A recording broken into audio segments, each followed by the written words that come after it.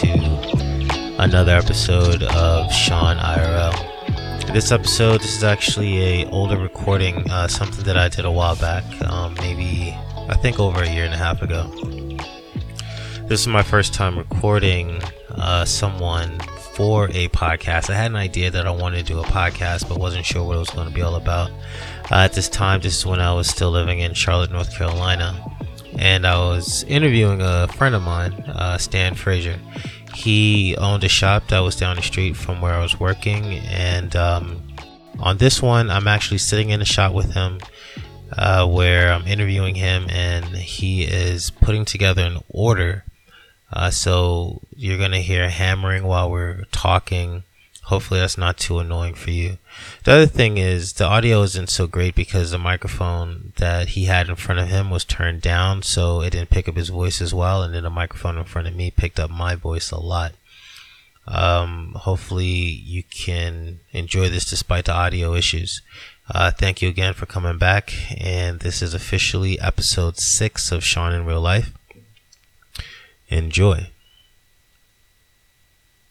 So introduce yourself, man, your name, and I don't know, anything else you want people to know. My name is Stanford Fraser. I'm known by Stan. I'm from Brooklyn, New York. I'm living in Charlotte, North Carolina. And I specialize in custom jeans, cut and sew by measurements, and I'm a father, grandfather, and all that. Okay. So when it comes to what you do, name of the company is Straight Stitch & Co. It's found in Charlotte, North Carolina, the Foundry. I'm new to Charlotte, so maybe you can help me out with this, because as I'm thinking about this, there's two things that I'm wondering about. I'm just wondering, and if you know it or not, it's okay. But the Foundry, like why does the Foundry seem to be like such a historical spot? No, I don't know. I've never even looked into the space other than it's always cool, and you know, I wanted to be somewhere uptown. I don't know as far as special. I'm quite sure with foundries, mostly foundries, they do a lot of metal work. But I don't know its significance to Charlotte. Okay. You were just looking for a good space for your shop? Yeah, I mean, something unique. Something that looked like, somebody built by hands and it wasn't as perfect. And you can see from the outside the building curves and it's leaning in some parts. You have stanchions that are leaning in the building, but they prop them up and they're using all original materials still. So I think, with the artist side of me, I think it definitely goes in well with what we're doing in here as well. Okay. On the building, Straight Stitch & Co.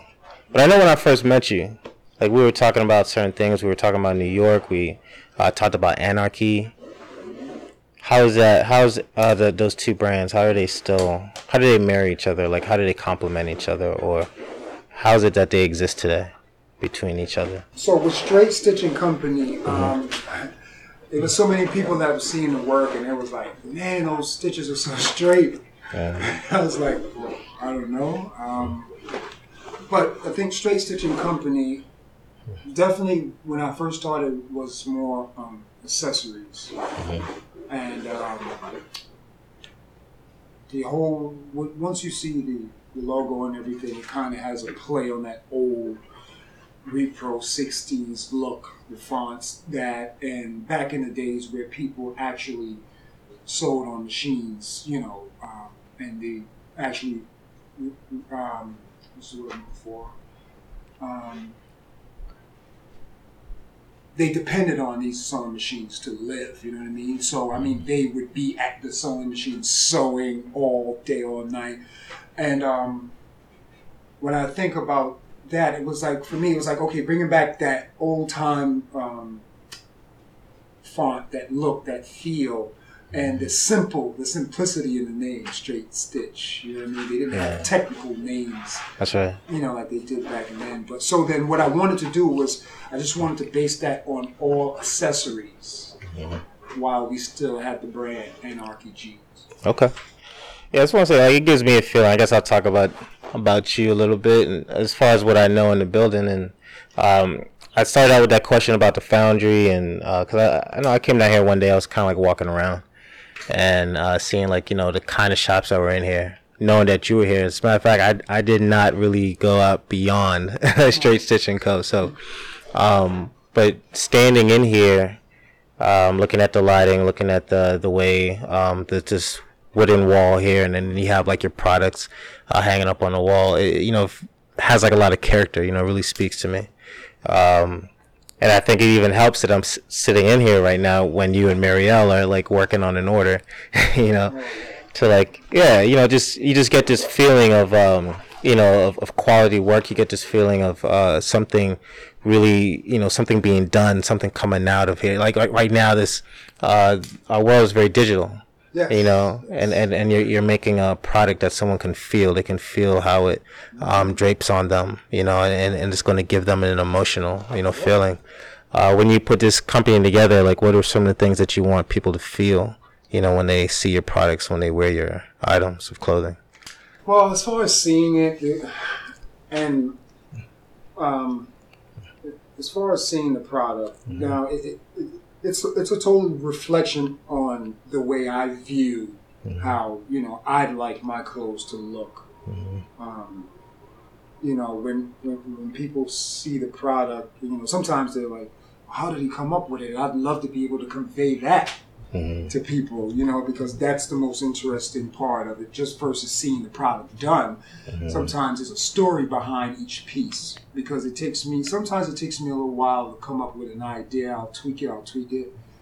But there's almost a story behind every garment that's made here. And, you know, some of the, you know, like Marielle, she don't even know half of them, because I just don't say them. I sit in the closet and I look, and there's just so many little things that comes from it. And as far as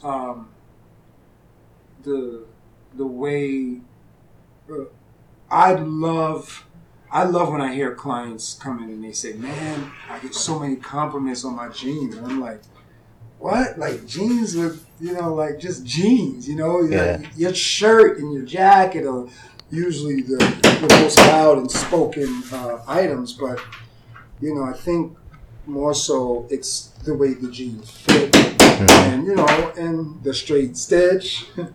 No pun. But I think that's what drives me, and I'm happy that they're happy. Yeah, I mean, jeans are. I understand what you're saying. Like, you know, maybe not a jacket or not a shirt with some like crazy logo on it or whatever. You know, like jeans are like an understated item. But I don't know. Like I'm not as much into fashion as I'd say like you and Marielle are. The product does speak to me though. So when you do see a good product, you know, there's something about it, right? Like when you put on a good pair of jeans, it forms the basis, you know, of your outfit, right? I mean, and you're right. I mean, today more so than yesterday. So yesterday, and I mean yesteryears, we used to buy 3 sizes. Right. You know, 3 times our size, and you know, it didn't have shape. It was just a box, and it was droopy, and we had a belt that would choke the hell out of the waistband, and it was, you know, today it's more form-fitting. Right? Now you can see the sculpture, you can see that person's body.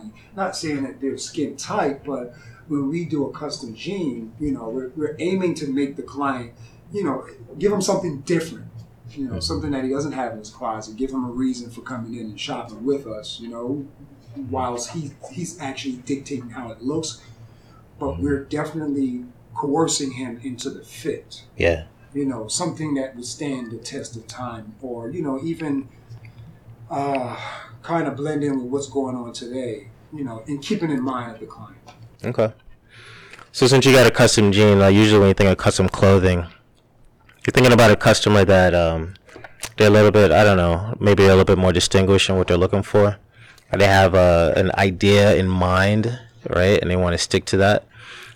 So I would say, as you as the expert, what is it about the products that you have or what you're able to offer someone that they should be looking out for? Like, what sort of little details make your product something that would attract them? Well, with the custom aspect, it's always the fit.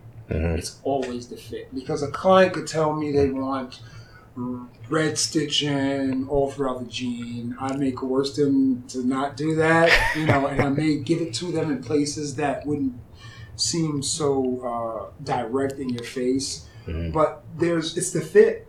It's the fit. Like, I mean, I've been doing this for so long, and I can tell what in the industry. I know what people's eyes are drawn to because I make it, right? And with jeans, 9 times out of the 10, I don't care. With both male and female, it's the fit. Okay. Today, it's the fit. Yeah, it's the fit. Okay. Yesteryears, no way. So salvage jean material was getting real popular at one point, and I think it might still be. Like, does that have anything to do with it? I mean, for you, does that stand out?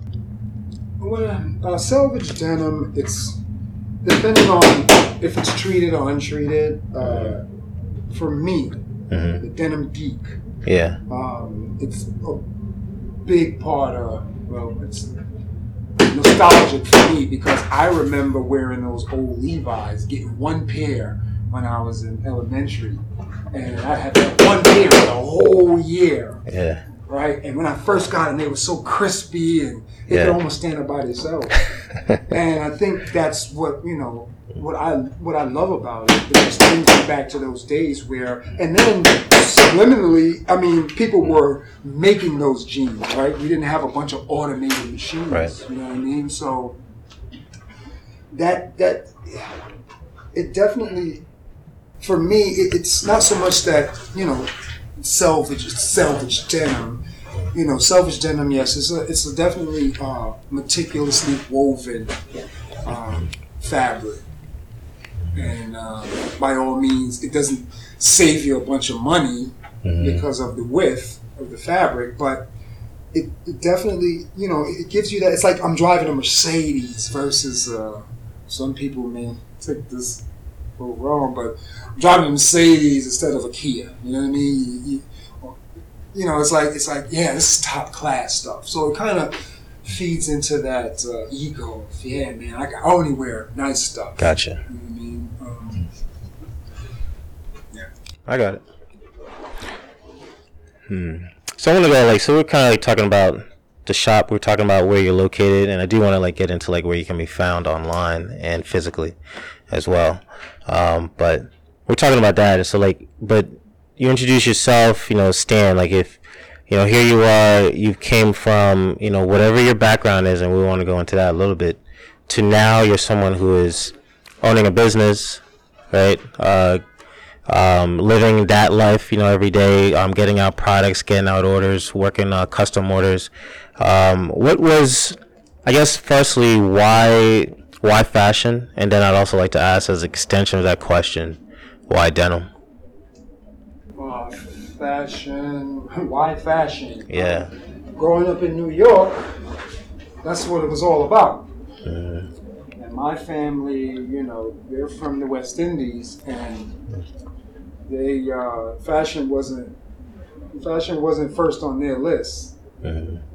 So it was, here these pair of sneakers, maybe these 2 pairs of jeans and 3 shirts. You can switch those up and see you next year, right? Right. So it was. I won't say peer pressure. It was. I saw the other kids and things that were cool that I liked. I'm like, man, that's hard. I'd love to have that, and I just couldn't get it. So it was like that carrot to the donkey, right? It always after that carrot, and just seeing that a human can make just seeing that my mother was actually making some of the things that we were obsessing over, that was my answer. And it was like, okay, so this is how you get it. Right. So some people, that's a hobby, right? Like you see, making you see this creation, making something, being able to wear it. That's as far as it goes. But you took it into business. Yeah, I think at first making stuff for myself, because that's what I did. I wasn't in it to sell anything. And that wasn't on my mind at all. It was solely so that I wouldn't be laughed at anymore, or so I could fit in. Mm-hmm. And then I started really taking a liking to some of the stuff the kids had on. Mm-hmm. I started getting a lot of compliments. Mm-hmm. And people would be like, "Man, yo, where you get that from? I like that. And once they got past the fact that it was homemade, and he still wanted it. It was like, what can I do? Mm-hmm.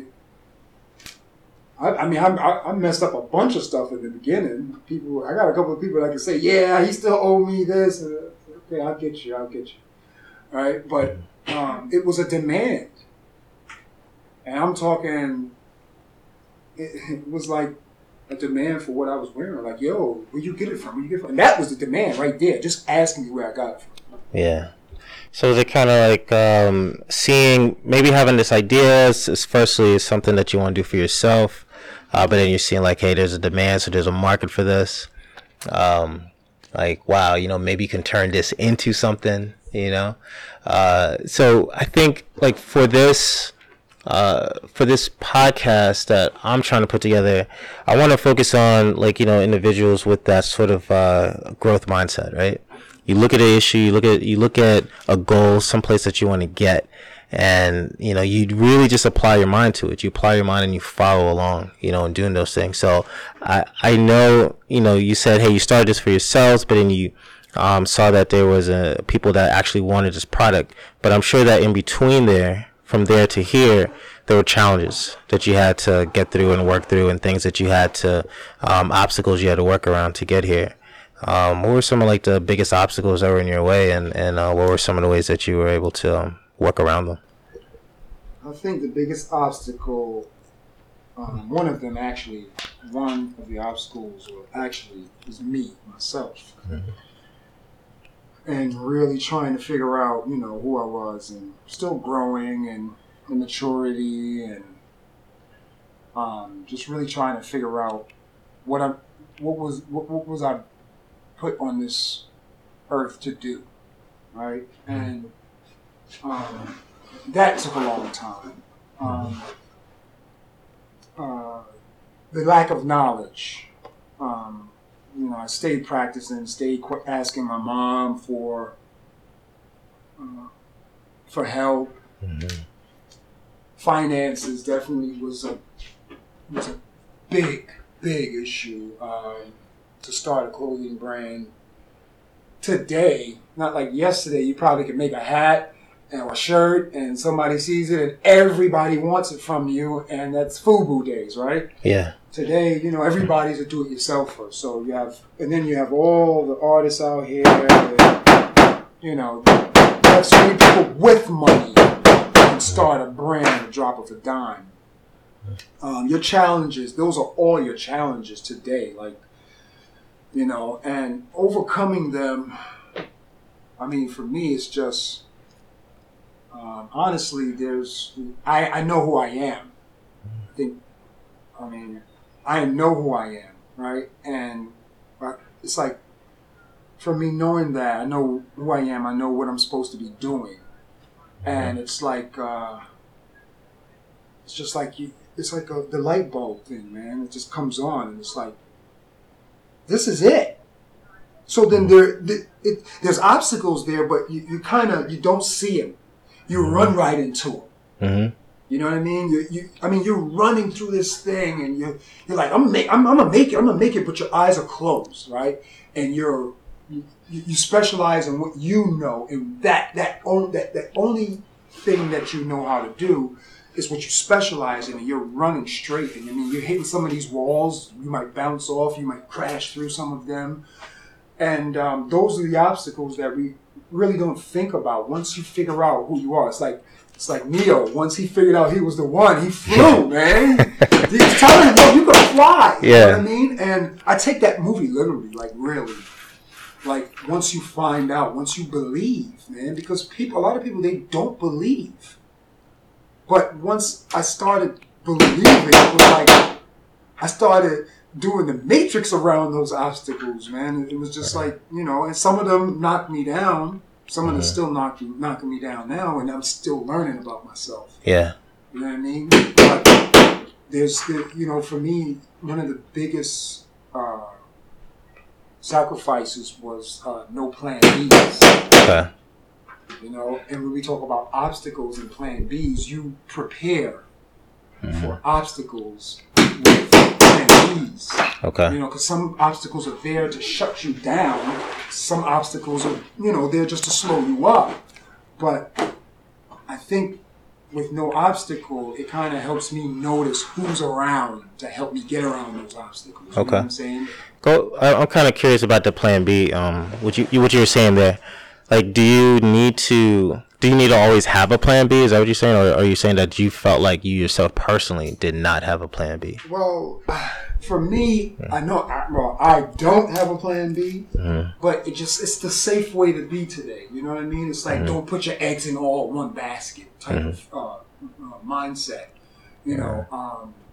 but you have people that they don't put all their eggs in one basket. They have them scattered. And I thought that it's like an equalizer. You have so many different buttons on an equalizer. How can you push them all up fast at the same time?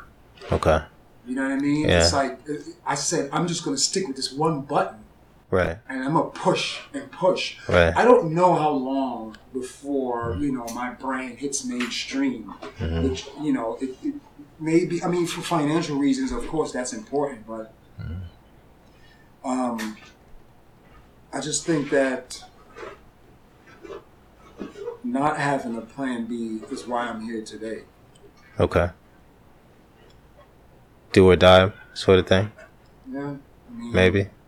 I know who I am. I'm still learning about myself. The biggest questions was, what can you do? What is it that you specialize in? What is it? Okay. I think it's kind of when I look at this, I mean, to me, again, something physical. So having a storefront, having the material in here to get this product out the door, I think is major, and I think that there are a lot of people that would stand back and look at you and say, well, like, man, that guy, Stan can do it because there was just something about him. And I think it was like really good that you even talked about like the Matrix and Neo, right? Because Neo was the one, right? Right, so he is the one. There's something special about it. And I like that movie too. And I don't take, I'm not going to take anything away from Neo, but some people don't even make an attempt, right, to follow their dreams because they think like, they're not the one, like what's so special about them. But instead, there are other individuals out here like yourself that look at those challenges in the face because maybe you cannot see all the obstacles, but you saw some of the obstacles. I mean, what did it take? I mean, what is there something special about you that allowed you to say, hey, I'm looking at this goal and I'm just going to charge forward for it? Or, what really should the everyday man, take into account, so he can even try and attempt something like this?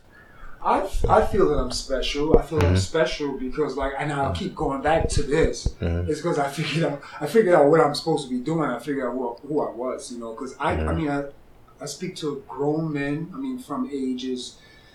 young men from ages 20 to 58, 68, and they not lost, but they just don't know what they should be doing. It's just like they'll be in a dead-end job. I don't know, I don't have any skills, but I feel that everyone has a skill. I feel that everyone has a duty on this earth, and figuring it out is what makes you special. Because then like Neo, he didn't know.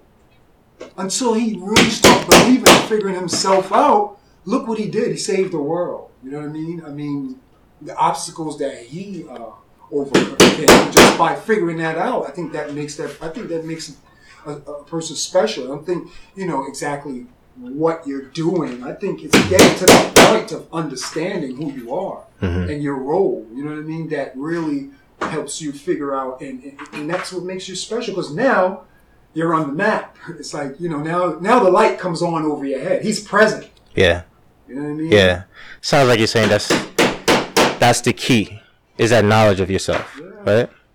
And, you know, it's funny that you again using Neo in the Matrix, man, because there's this guy.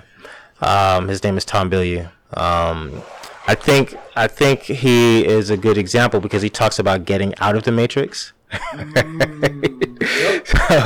So you know, maybe that's a part of it, right? Getting out of the Matrix. You know, knowing who you are, where you stand, and what you want. You're a vegetable. You know, you're plugged in, and it's a driving force for people who want to know, like, who am I? Why do I feel? Why, you know, just when I started actually sewing and stuff like that, everything came easy. It just felt right. It just felt like, oh, I'm on the floor. My mother used to call me cheap. I was using newspapers for pattern paper. You know, she's like, why don't you go buy some pattern paper? I'm like, man, I don't have the budget right now. And I mean, I made it work. And it was so fun. Yeah. You know what I mean? Like, I mean, everything. I do everything from start to end on my jeans. There's nothing outsourced. And people, they can't believe that today, because a lot of it takes a lot of work and tedious, you know, stuff that you have to focus on. And I'm like, that's just how you make a jean. Yeah. How you make the product from start to end. So, yeah. Yeah, then I guess to take this a little bit outside of the avenue of textiles and jeans, it sounds like the two major themes we hit on right here that you were saying is, first you got to know yourself, right? Yeah. So know what you want to attack, what you want to put your skills into, your time into, to developing what skills need to be developed. And then the second thing you also said was just start, right? That's it, man. You know, like, I didn't have a plan. You know, and some people say, yeah, you know, you should be way further than you are, and you know, I get people telling me this from outside, right? And I'm like, well, you know, and I'm not bitter about it, but I look at some of these people, and then, you know, so I'm like, well, okay, so what have you done? Tell me of your experiences. Like, well, I don't have that experience. I have a 9-to-5. And I'm like, okay, so you might not understand my perspective. Right. You know, it was just do it. It was just do it. And honestly, if you not even passionate on it like that, but if you just do it, I think it's like everything that you need will come. I like that. I agree. So, what does, in the starting and then just doing it, what does success look like for Stan? What does success look like for Straight Stitch? Well, I think I overcame one of the biggest, and I would go back. You're going to hear this over and over and over again. And I'll hold on to it because we tend to hold on to material things and label them as success. But I just felt that as a human, I was successful figuring out who I was. And everything there is just cruise control. I used to say, when I sold my first product, I was successful. Because to do that with no schooling, you know what I mean? And I didn't have, like, tons of guidance from my moms. It was, you know, Ma, how you do? You know, we on the phone sometimes. I'm in another state. This stitch and that stitch, and she's trying to explain, and we going back and forth. I'm like, all right, I'll figure it out. And, you know, so coming from there and selling your product, one time, just one time, I label that as success. I think because anything after that is business, right? You just need to know how to multiply that one product and sell it more than once to so-called be successful in someone else's eyes, because they would love to see you pull up in a Mercedes limousine, you're getting off your own plane and stuff like that. And I think that's business. That's just good business strategy. Success for me is, I created something and someone demanded it. And the transaction was made, and then they feel it made them feel good. Right. Yeah, you did that. Exactly. Right? Yeah. I think I did that several times. Yeah. But I think that's an important statement. Like you said, when you look at something and say, I did that, like my hand was on that. And so for myself here with this podcast, it kind of came out of trying to get into photography, right? And then looking at picking up certain jobs and seeing those jobs come through and editing the images and delivering them and actually getting paid for that. That's a good feeling. Yeah, that's right. And I know exactly what you mean. I think that's good. And I think you also talked about something that's important as well. And this might be something that I don't know. Maybe Marielle might come in here. I might ask her a quick question on this, because I think sometimes it's generational. When you think about like social media, so I like social media, right? I love social media, but so I was asking you about what success is, and a lot of times people only tie success to material things, right? Followers. Yeah, so followers. Marielle's bringing out followers, and that's true, right? Followers, likes, that sort of, are they an influencer with whatever the end goal is? But creating something, bringing something to the world that wasn't there, bringing something that is your own creation, getting that satisfaction, from that, and then also. We talked about like the 9 to 5, right? And I don't want to call that person that's in that 9 to 5, as far as like stuck in the matrix, because some people that's okay for them, but you just have to know who you are. That goes back to like knowing who you are. That's it. Right? But a good definition of success, though, I think a lot of times doesn't go too much far beyond the recognition, as we talk about with social media, and then what social media likes to show, right? People like to show off the material things. And so I think a lot of times that other true definition of what success should be gets lost. I mean, do you agree with that, or have you been seeing that? And everybody has their road, or they have their they have their road through life, and when they get to that finish line, they're like, yes, and whatever they call that finish line. You know what I mean? That finish line for me was, like I said, that one product that was bought, demanded by a customer, a stranger, someone I didn't know.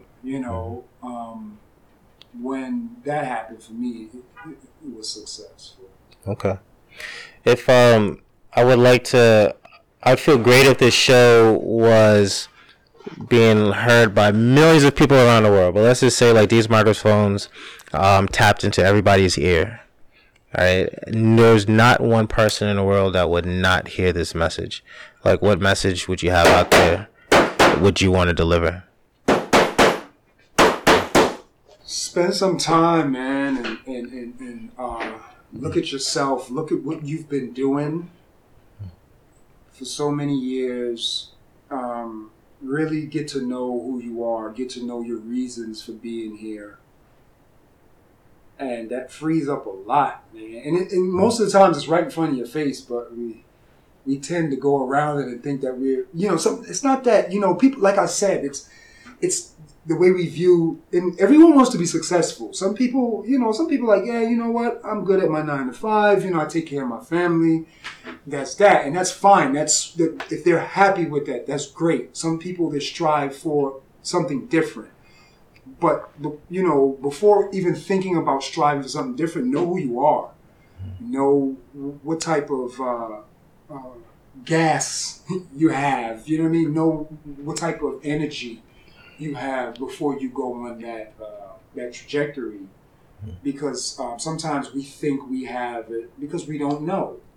You know, and you just blindly will go. And you're looking at the success rate. You're looking at the end results. You're not, you can't even see the road to that, to the end.